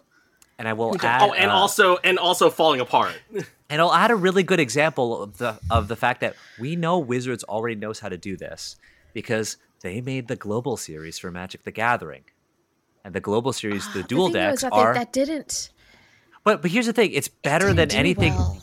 It didn't do well. It didn't sell well. It didn't market it well. But from like the perspective of working as a team, having a team in China and having a Western team working together and collaborating, we know that they could actually do that. The selling part is completely different. Possible. But we know that they can do it, right? And that brings up a whole other thing that we talk about here, right? If you're going to make, let's just say, we're not going to go this sort of interestingly sort of blended route and we're going to try to make an actual analog, then you have to think about, okay, well, then you have folks who are of the diaspora working on something, and then you would also need to have folks in Asia working on this, right? So that's another hurdle that you'd have to go over, right? So I think this sort of like Asian inspired, but not explicitly this Asian culture is the route to go because it will perpetuate the least amount of harm, and it honestly gives you a more ambiguous foundation that you can build something positive out of. And Ed Greenwood would approve. There won't be those expectations. Well, Ed Greenwood would sign off on it, and clearly that's what really matters here. And he has a stamp. Oh, yes, 100%. He has a stamp. Ed has his own stamp. Is it a stamp or like a wax seal? Tiny seal things? Oh, yeah. Oh, like for a sure. chop? Definitely the seal. A wax seal? Oh, like the a wax seal? Okay. Yeah. I should make stickers that's like Daniel Kwan, bleh, and I just put it on. Like, it just literally says bleh. It's bleh. I don't like. But you can put it on stickers and you can just like plop it on books, Daniel. Yeah, just walk around a con and just be like, just say ew. Stick it down on a book. What? Ew. This is bullshit. Yeah. Yours would say this game is bullshit. That's what. That's very true. That's what yours would say. That is definitely Emma's. Well, mine's just like racism tiramisu. Oh my god. Oh god. But I think the overall consensus is that remaking Kara-Tur as is extremely complex, and there is a high chance of perpetuating harm if they approach it the same way they've been approaching other products like this. At the same time, like Liana, you've said, the return of Kara-Tur is inevitable because it is anchored to the brand that is everyone's perception of the world of 5th edition Dungeons & Dragons. Because of, the inclusion of even nods to it in, was it Sword Coast Adventurer's Guide? That's that book that they outsourced, right? Is that the one? They outsourced an entire Sword Coast Adventurer's Guide book. I'm pretty sure it's that one. They talked about Kara-Tur, they talked about Al-Qadim, but then they also have mentions of Kara-Tur in the Dungeon Master's Guide, the Player's Handbook, and because of awful people like Daniel Kwan in Candlekeep Mysteries. I'm so sorry, Daniel. You're gonna be self-flagellating like this for months. And it's all my here's fault. The thing. Here's the thing. I already ruined D&D by not tracking HP. So yeah, that's true. What can I say? But the thing is, like, there are so many challenges to making Kara-Tur that ultimately creating something brand new is going to make a much better product, and you're going to avoid a lot of the problems that you had with all of the other Asian-themed official mainline D&D products. So that's kind of what I've seen this conversation kind of steer towards. Would you folks agree with that? Yeah. Oh, absolutely. Yeah, I agree with that. Absolutely. Yeah. Now, that said, we have actually, this has been the fastest a podcast episode has gone by, in my mind. It's already, it went by really fast because I think our rage and frustration has kind of, and then excitement about like a city or a coastline really like directed the convered and steered in a way that felt on natural. The structure of this podcast? Now that said, no, I'm talking about everyone. I'm talking about all of us. I'm talking about all of us. He's congratulating because I honestly, I feel like he's putting. He's putting us up on. He's like putting us up on pedestals, and Emma and Jude being looked just like, are we? Excuse me? No, it did go. Why are you praising me? No, the point being is that when we are excited about something, when we're like, oh, this is really cool, when we're sharing ideas, the audience can really tell, right? The audience can tell that, hey, this is something that I would want to do. This is a game system that I would want to play. Go buy Valor. This is an entire supplement range for 5th edition D&D that I might want to use. Go buy Unbreakable. Or this is like a creator I want to follow. Follow Michelle for whenever Michelle publishes that working on stuff that too. Michelle's working on. I'm working on it. However, stop buying Michelle's possum pottery so I can actually get my hands on one. Like, this is a problem, and I need y'all to stop. Just pause. Stop buying Michelle's stuff until Liana can buy something, just and then just buy everything out again. Then you can buy stuff again. Just get. I also think. I am considering putting my possum chopsticks rest up for sale because I'm painting them right now, and I'm like, these are really. When's the drop happening? Oh boy! I just need this. Honestly, I think need so this Scream That Own Ass mug. Like, we must have it, and I haven't been able to get it yet. And I'm very offended by this fact. Sorry. I'm sorry. It's not this is just like keep buying out this is the episode. This is Liana just like politely calling us out on things. Michelle, you are too good at your craft. You keep selling up before I can buy it. How dare you? How dare you have demand for your wares when I demand it more?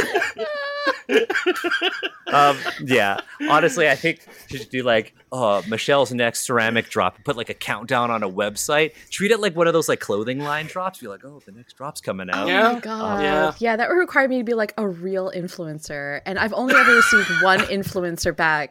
No, one influencer drop from Watsy. So I just don't know if I really You're a real influencer. Yeah. You're a real influencer. You're a real influencer. You only need the one. You only need the one. You have clearly influenced Liana into really wanting your possum pottery. So you're clearly an influencer. Yeah, exactly. But that said, folks on the podcast, I have to personally admit something. You can't tell, I'm kind of stalling to do the whole patron thing because I don't really do it with Marla. I'm kind of stalling. It's kind of uncomfortable for me because the real executive producer of Agents Represent is now in like whatever they call kitty heaven in Kara-Tur. God, I don't want to think about that. Do we have to? Do we? No, I don't want to think about that. It doesn't really. You don't really want it there. I feel like better. Marla is just like scooting around that dragon. One thing that we always talk about is like just doing like. Well, the thing is that Marla had a habit because she was so big, right? Of like scooting after she pooped. But when Marla scooted, she made like direct eye contact with you while she scooted. And Sarah, my partner, and I had this like long running joke. So that Marla was, like in Full Metal Alchemist, the big overarching plot was they were going to sacrifice everyone in this big transmutation circle. We said that, Marla is making a transcutation circle, and she's just making her alchemical lines with her butt.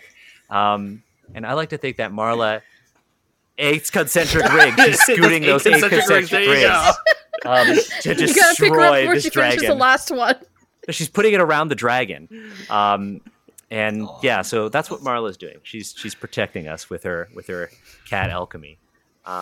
But yeah, I miss my kitty, but she lived a good life, and I am comforted in all of the videos that I have of Marla on this podcast. I'm so happy, and you know what? I'm going to do it now. I am so happy that our patrons were able to meet Marla remotely. I'm happy that our patrons were able to hear Marla squeak because Marla never learned to meow. And we had this revelation the other day that Marla never learned to meow because, when cats meow, they actually just meow for humans. Marla never saw us as human. Marla saw us as cats. So that's why Marla squeaked at us. Marla misses all of you, but Marla is comfortable. Marla is happy. Marla has no pain, and Marla has unlimited wet food wherever she is. She is watching over us. She's watching over the podcast, and Marla is making sure that everyone here is safe, and she really wants to thank all of our amazing patrons, especially the most honorable ones, because Marla is the best. So shout out to all of our amazing patrons for that. Shout out to Metalweave Games. Congratulations on, I believe, the IGDN award for Kiana and Jason's Cyberpunk city setting. It can be done. Cyberpunk can be made without being deeply Orientalist. Shout out to Valorous Games. Always plug Valorous Games whenever I can. Bleach is coming back. The Bleach anime is coming back, and if you want to do that sort of stuff, why you gotta check hurt out me like Valor. this? Look! I know your brand, and check out Valorous Games. Right? Check out, honestly, Valor is great, and I know you've got an ongoing Valor stream that happens too, right? Yes, we are Valor Live the Woven, which Michelle is part of, and Steve, who's in the chat, who are actually playing culturally Vietnamese fantasy Vietnamese characters, which is a lot of fun.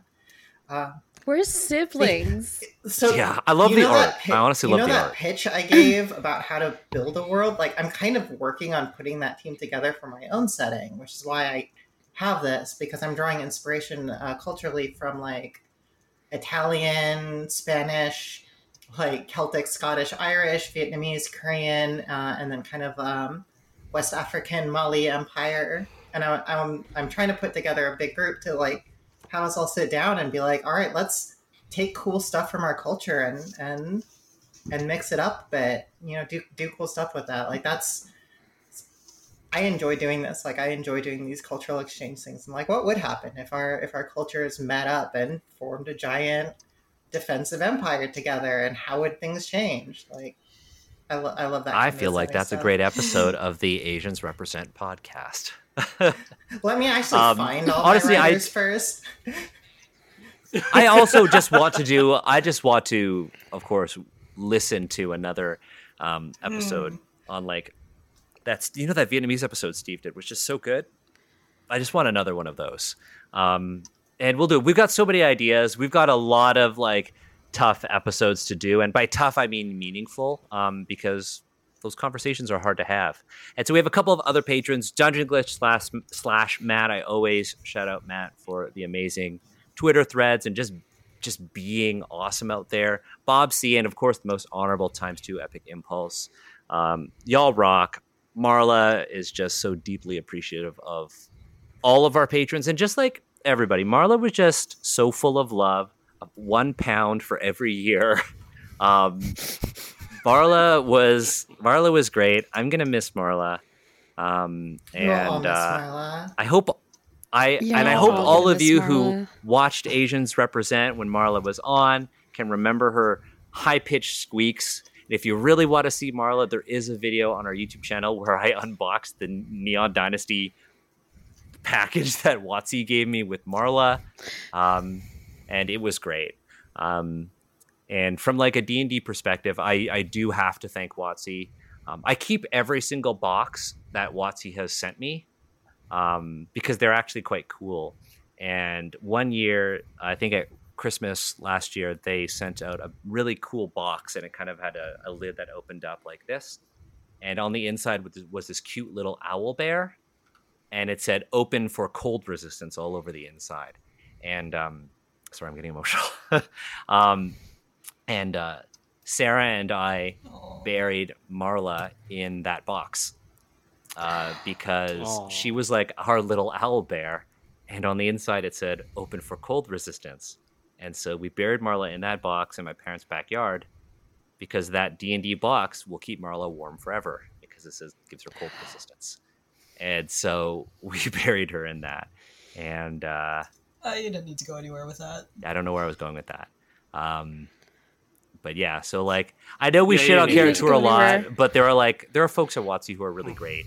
And they often reach out to me behind the scenes if I talk about like going through rough stuff. And they always privately will ask if I'm doing okay. So there are good people at WotC. We talk about the bad things in some of their products, but there are lots of really good people behind the scenes. And so I am super grateful that I got that package to begin with, because it was the perfect thing to sort of rest Marla in, because she was our little owl bear. But that said, I want to thank Michelle, Liana, Jackie, Emma for joining me for this Kara-Tur retrospective, but also us actually kind of coming up with something really cool. Yeah. But also stop asking if we're going to keep reading more of it, because we're done. So, so stop asking that. Please. Yeah, please we're not reading that. Yeah, please stop asking that. We're not going to, and I'm gonna cut this episode. Okay. So no, go ahead. Sorry. We just need like one moment where we're all like, no, like just together. No. Just no. What I was gonna say is feeding into the point, as you've said, the Wizards of the Coast people, lovely people, very much well-meaning. I imagine the people who wrote Kara-Tur were well-meaning as well. It unfortunately sometimes even good intentions will inflict harm. That said, though, Kara-Tur inflicts a lot of harm. Yeah, would not recommend. Do not remake. So do not remake. There we go. But I will cut this episode up into like little clips so that if folks ever ask me about this, there we go. This is the question in the chat: will it happen before or after 6th edition? The answer should be it shouldn't happen at all. And we'll have all sorts of clips for it. That said, I'm super excited because the new platform that we're using will allow us to make easier to edit clips so we can do YouTube shorts. So I'm really hyped about that because our YouTube shorts are currently just me talking about how much I love Kaiju number 8 and how Kaiju number 8 is getting an anime adaptation. I'm super hyped about it. Ooh. There's some like really interesting stuff out there. Like I talked about my love of Free Ren, Beyond Journey's End. I actually have on my desk, and I'll close with this because it's completely unrelated. But I have an interesting book. It's actually, and content warning if you look up this stuff, but it's Berserk. And they actually made an official guidebook for Berserk, and it has like a world history and stuff. It's actually really interesting. I've never seen anything like this for a manga. But it's got like, this is the history of the Midland, and stuff like that. Berserk was so influential in creating like so influential fantasy. It's incredibly tragic that we lost the author. It really hurts the talent and the legacy that was lost with that. Yep. Yeah. And honestly, Berserk is incredible. If you folks want dark fantasy, check out Berserk. It's great. The point I'm trying to make is that you don't need Kara-Tur to tell interesting stories. There are lots of sources of inspiration out for you. If you like Dark Souls, because I see in our chat somebody mentioned Dark Souls, Berserk is just Dark Souls the manga. It's really good. Super violent. Very gritty, and there are a lot of really dark themes in it. But that said, if there is one takeaway, if you're like, man, I really want Kara-Tur, go out and look and see what else is available, because if you want a setting, it doesn't have to be a D&D product.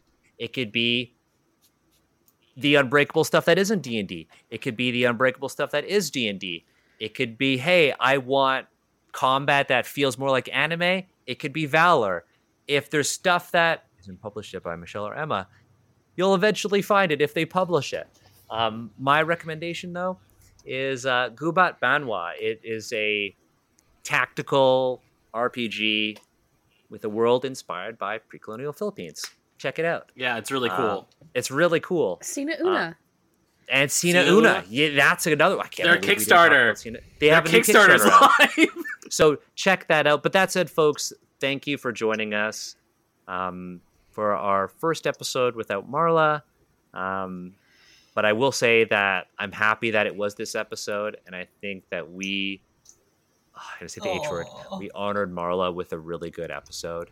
And we were together, we were positive, and yeah, that's it. I drew a little thing. Oh, you drew a thing? Scoot. Okay. Oh my God, is she scooting? She's scooting? She's scooting. Yes. Can you scan that? Can you send that to me? Transmutation. I'm going to send all of you folks stuff after. I was going to do like... Transmutation. I was going to do like a panel comic where it's like she's doing this circles. And the next panel is just like an overhead of her just scooting. The circles. Honestly, if you folks, anybody wants to do art of Marla, send it my way. I would really appreciate it. But that said, you folks are awesome. Not only my amazing guests, but also anyone who is watching, listening, and learning with us. We'll see you next time on a very different episode topic. We're going to be talking about Asian cinema and blaxploitation. It's going to be awesome. I can't wait. It's going to be good. We'll see you all on looking at my schedule, on the 19th of August. Bye, everyone. Bye. Bye. Bye.